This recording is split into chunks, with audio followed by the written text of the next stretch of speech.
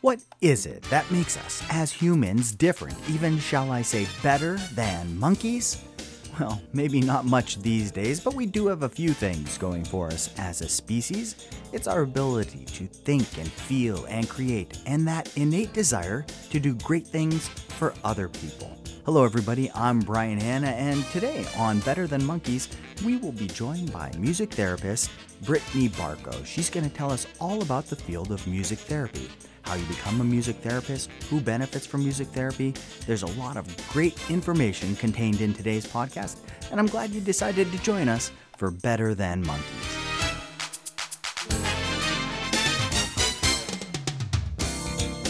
Hello everybody, I'm Brian Hanna, and joining me today for Better Than Monkeys, Brittany Barco, MTBC. Hey Brittany, what do those four letters stand for? That stands for Music Therapist Board Certified. That's complicated, isn't it? It's Music you work a lot for four letters. Yeah. So and it's worth it. Well, thanks for joining us for Better Than Monkeys today. And why don't we start off by introducing our audience to the field of music therapy? Why don't you tell us a little bit about your profession? Music therapy as a profession started gaining ground post-World War II. When veterans were coming back from the war, musicians who were volunteers were both treating psychological and medical issues using soothing music, using music as a non-pharmacological use of pain management, then started to gain track where programs began to develop through the 60s, 70s, 80s, gaining foundations, different degrees. Through the 70s and 80s, the first music therapy undergraduate program was at Michigan State University. It first started out very passive, where a patient would just sit and receive. But we found that the most magic occurs in music making, active music making with a credentialed music therapist. There's quite a difference between someone who can perform really well and a music therapist who can know the diagnosis of a patient, to know whether they're post-op surgery, traumatic brain injury, stroke, using the components of where the brain is injured or what the ailment is to then tailor that music, usually preferred and live, for that need. So you can actually target your response based on where the brain is not functioning at its most optimal level. Yeah, we're constantly assessing. And I work mostly in neurologic rehab, so stroke, Parkinson's disease, traumatic brain injury. And we use a principle mostly because of where our brain processes music and where we process motor ability. They're very close. Mm-hmm. And so even, I like to use the example, if you were listening to a woman with high heels on walk down a floor, you hear the click of her heels. Not only do we hear that in our brain, but the neurons that help us to process that sound are firing at the same rate. And because the auditory cortex is very close to the motor cortex, some of the neurons in the motor cortex are also firing at that same rate. So it's easier to move at a certain clip when you have an auditory stimulus. Is that also why subconsciously when you hear something you bob your head or you snap your finger or you tap your toe? Sure. Same thing? Exactly. It's just they're next to each other, so your body's just reacting automatically to that rhythm, that sound. So why don't you walk us through what would be considered a typical session? It really depends on the population and the goal in mind. There really is no such thing as a typical session. So I'll just give a couple examples. I work in palliative care in the hospital, and I get a lot of referrals from nursing and neurology for pain management or anxiety reduction, whether that's due to a medication change or a surgery, pneumonia. And in a situation like that, I would look at their diagnosis, the latest maybe palliative care note, a neurology note, to see how they were assessed from other disciplines. Then my next job is to offer services. I come in with a guitar and a cart of percussion instruments. Percussion instruments are really easy to play, doesn't require much training. If you hit a drum, you're doing it right. And so I present it as, I offer live music to work on X, Y, and Z. Are you interested? And sometimes in the hospital, you can't choose a lot. You have all these wires hooked up to you. your nurse and your doctor are telling you big words that you don't understand, and you're stuck waiting for some diagnosis, and you can't choose anything. So being able to choose the nature of your music therapy services is an in already. Then I might ask music preference. That's a really important in that setting. So in the hospital setting, some people might like old classic country. Erie loves classic country. I must do Johnny Cash, Patsy Cline, and Hank Williams 7 times a day. But everybody likes different things, and that's important that you're presenting them with something that they are familiar with and that they know. Depending on what the goal is, I might invite them to play a maraca or claves or a big stinking drum so that they can just have a deviation from the wires and the sounds and the sterile environment of the hospital. I know a lot of people who would be nervous singing or playing an instrument in front of somebody else, even a complete stranger. Is this the case more often than not? A little bit of both. I use lines often like, "This is a judgment-free zone," or "I will close the door so that other people in the hall can't hear." And a line we used a lot in undergrad is, "It's not about the product, but the process." We're not training to go on the road. We're about making a meaningful experience with someone who I can lead musically so that they don't have to think about it and they can just jam on a maraca and sing Sweet Home Alabama. Because when else would you sing in a hospital? So it just depends. Some people are very self-conscious, and so I joke around sometimes. And the vulnerable nature of music making in a place where it usually doesn't happen tends to help others to open up as well. That may lead to a conversation about what has helped them cope with their stay. What are strong systems of support when they leave the hospital? What is a great coping skill for them to use when the pain medication wears out and they can't get it for another hour? Sometimes that might be just sitting alone and singing in the garden, which happened yesterday. In doing research for the podcast today, I'd watched a video of a therapist who put a set of headphones on an Alzheimer's patient, a patient who had been practically unresponsive to the family members, very little interaction. Well, after a few minutes of listening to music, these patients started to sing along to the lyrics, remembering lyrics from years ago, and they started to interact with the therapist and with the family members. And apparently this continued on for some time after therapy was over. Was that an actual music therapy session? Well, one thing I'd like to just clear up a little bit. Us in the music therapy community work a lot on advocacy and defining what a music therapist is and sometimes what we're not. And the difference between that gentleman in the movie that was so famous is that anyone can stick on a pair of headphones of preferred music. And the field of music therapy really banks on the relationship of a credentialed music therapist with a client. So even if in rare instances when a music therapist would use recorded music, which in my case would only be maybe 10%, most of the music I utilize is live. The difference is that a music therapist has the counseling and psychology skills to then facilitate a conversation, to know what form of questions to ask this patient with dementia to get the most successful result. The relationship between the client and the patient is the big difference between sticking on headphones and having some sort of result versus facilitating a dementia-specific conversation that can then be transferred to when family comes in. Family can be so overwhelmed with, I can't communicate with Dad anymore, we've lost him. And so we can provide tools through music, know and research what sort of music this patient would like to then give tools to families so that this could perhaps transfer outside of that window. Do the families participate in the actual therapy sessions? I think it depends on the patient. Sometimes if attention is a problem, there might be too many distractions.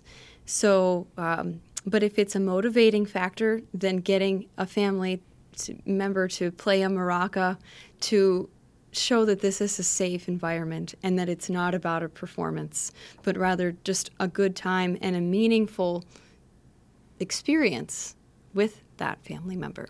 Does the medical establishment, the insurance side, do they recognize this as a valid treatment? And does insurance often cover this kind of thing? The good news is when music therapists write goals and treatment plans for their patients, there's actually no music terminology used at all.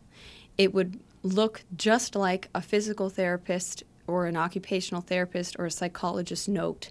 So when we bill insurance, which some insurances recognize and reimburse, which is tremendous, we bill with the same codes that other therapists use. And the music language might come in the intervention that we use. Let's see if I can give an example.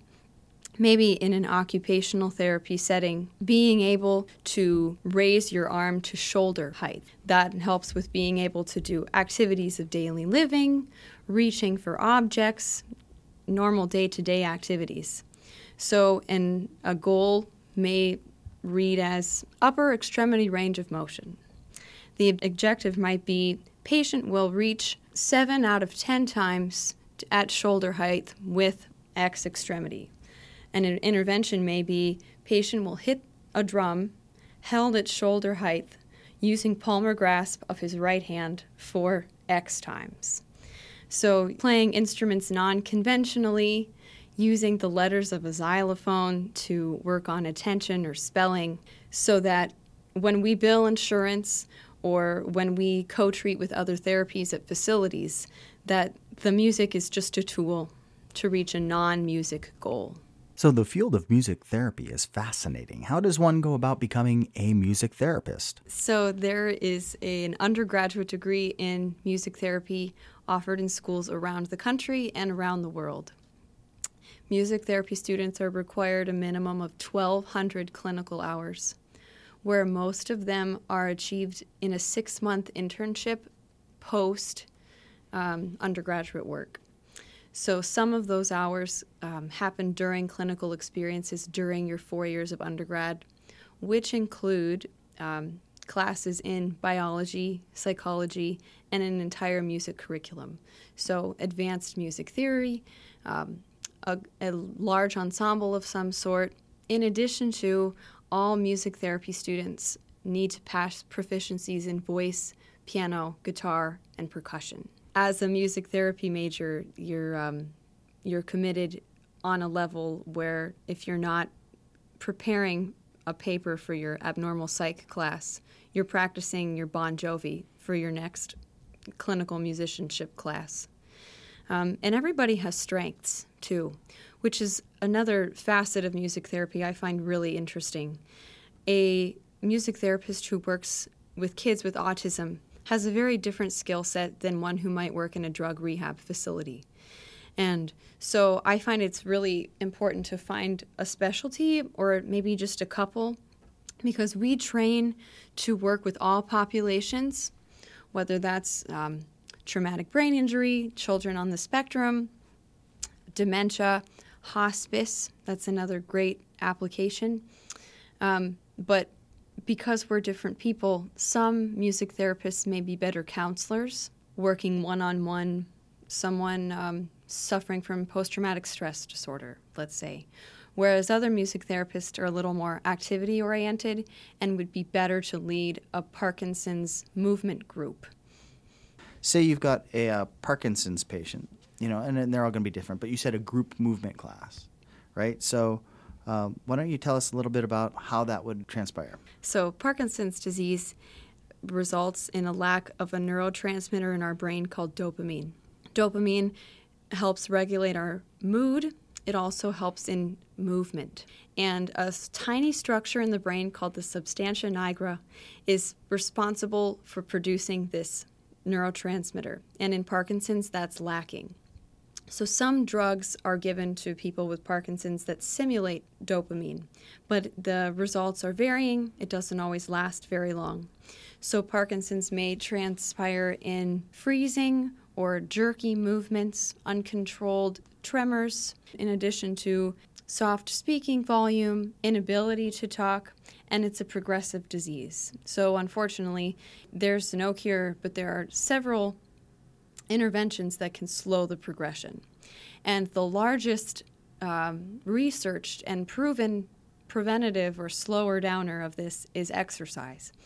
And using the same relationship that we talked about earlier with how we hear and how we move are so close, a music therapist might develop music or find preferred music that's in a tempo where you could move to. So for every beat of a song or for every movement pattern, you would be moving to the speed of You Are My Sunshine or something. And so maybe in a Parkinson's group where their abilities are similar, we would find preferred songs and a preferred tempo or speed where we would model visually how to move to music. The biggest thing for Parkinson's is emphasizing big movements. We can train our brain that if we think it's too big, if we think we're walking like Bigfoot or just being gigantic with keeping our fingers flayed or our arms spread out, that's actually normal. So we can recalibrate the brain of Parkinson's using big exercise paired with an auditory cue. Not only does the quality of movement improve, but the quantity will become less effortful. If you can hear a cue from the time you need to get from A to B, you're more likely to get there in time because it's predictable. You can pick up on that cue, and it's no longer, well, I have to move from X to Y in no amount of time, but if you have only a certain amount, you're more likely to get there in time, and the quality of movement to get there is increased. Do you use these techniques after the fact? Or is this something that lasts, well, there's my question. Is this something that only lasts during the therapy session, then they're kind of back to normal right afterwards? So there's my question. So the main component of success in a physical therapy idiom is that most therapy happens outside of the session. You have to do your homework. A lot of people don't do their homework. And so providing accessible exercises to do at home, whether that's through worksheets or making a music track that's at their specific tempo to take home with them, giving them tools that the repetition is essential. A lot of the studies that have been done on specifically gait training, so walking 10 feet on a tiled floor using music therapy, they found that the results sustained for at least 8 weeks post their last session. After those 8 weeks, the therapist would assess, do they do a little brush-up course? Do they get new tailored tracks? Do they have to go through the entire regimen again? But a lot is dependent upon repetition, whether that's in-home, in-clinic, combination of both, and motivation of the patient. You're listening to Better Than Monkeys from WQLN Radio. Hello everybody, I'm Brian Hanna, and joining me today on Better Than Monkeys, board-certified music therapist Brittany Barco. She's here all day telling us about the wonderful benefits of music therapy. We're going to pick up right where we left off, and in this next section, she's going to begin by telling us about the benefits of music therapy for people with autism. What kind of therapy techniques would you use for like an autistic patient? Again, this would probably be more one-on-one? Just depends. Or just depends? Yeah. Probably the most common goal areas that individuals on the autism spectrum can benefit from music therapy include cognition, so that includes attention, whether that's sustained attention, divided attention, also executive functioning, which means planning, memory. Then another domain would be social. Like you mentioned, sometimes there's not cognitive deficits, but there's social. Using music interventions to teach how saying hello and goodbye is socially appropriate. And you make up a hello song. You insert names of everyone in the therapy session or in the group. So we have cognitive, social, emotional is another big one. Being able to express emotions, both on your face or through your body language, is often hard, but being able to express on an instrument for most is not as abstract. I might do interventions on what does angry sound like on a drum? How does that sound different than if you're scared? And sometimes it takes modeling from me, but using different music playing interventions to model emotions, then transferring that to if you just lost your puppy, how would you feel? If you can't express that, maybe you can play it. And pairing that sad sounds like this, excited sounds like that. And that transfers to any attention disorder, even behavioral disorders. Being able to express yourself emotionally helps you to be understood by others, which prevents you from getting frustrated or having higher anxiety. And is it like any therapy where sometimes there just isn't a connection there, and maybe I should refer you to another therapist? Sure thing.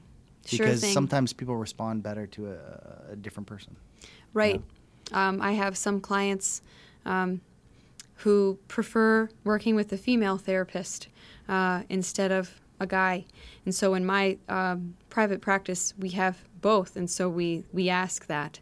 Sometimes I take on the granddaughter role when I'm working with elderly, and that works. Other times, if I'm working with young adults, maybe in a hospital setting, it's nice to have someone that looks like you. You might relate better than someone who's different. That's definitely a big part. And not all patients who have needs that could be addressed by music therapy are appropriate for music therapy. A lot of that is just determined through assessment and trial and error. So who calls you? So far, we do the calling. Erie has had a music therapy presence for maybe a decade or so. A lot of that had to do with the development of the undergrad program at Mercyhurst and showing how we can help. We've reached out to hospitals, rehab facilities that treat kids with autism, and said, here's the data on how these services can supplement what you offer. Here's how cost-effective this is versus other therapies or medication, XYZ.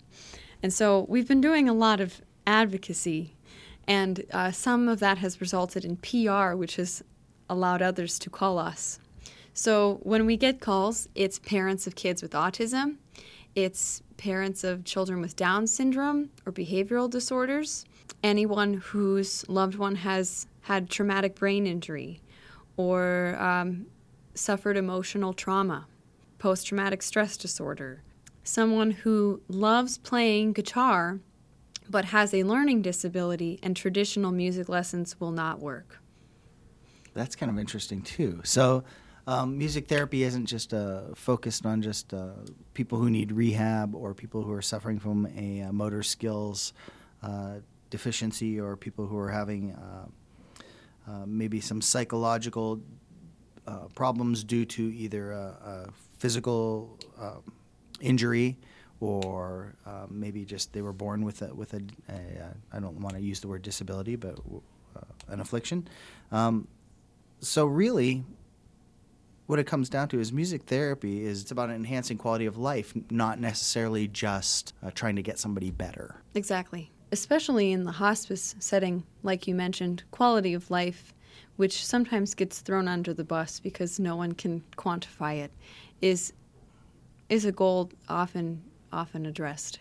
Where listening to your favorite song and being able to share an experience where you're not thinking about pain or all of the material things you just lost because you're stuck in a hospice facility with your husband is improving that time right there and then. And even in a hospice setting, we might do a songwriting intervention with a spouse to express all the things they love about that person.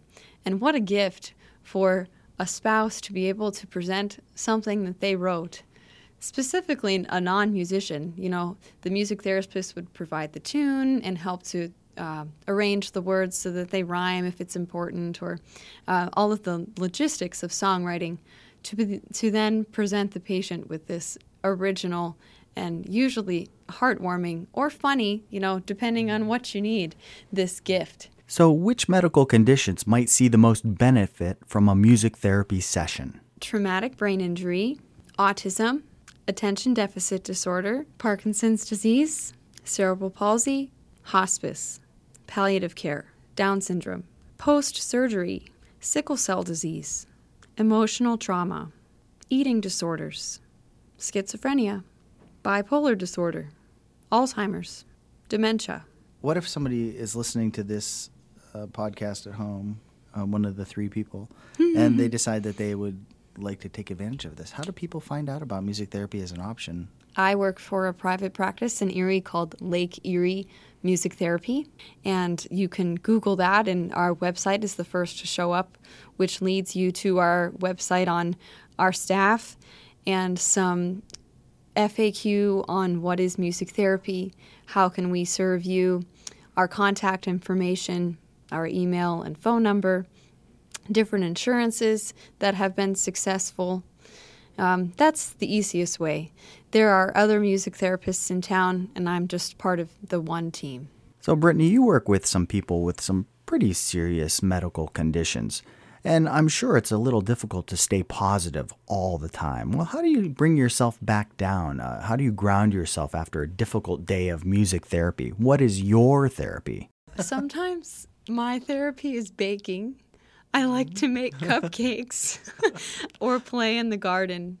And since age 9, I've been active in church. And so I think my faith-based outlook on things, which got me into this field to begin with, is what I rely on when I have a bad day, when I don't have successes. You find quickly, as any therapist, that it's not about you. And some musicians can fall into the trap of attributing their talents to themselves, whereas my perspective is that I am simply an instrument. When I get 7 patients on a floor, I don't know who to see first. I've never met them. And so I just ask that I'm an instrument to go to the right person, the right family, to be able to give them services that someone else can't.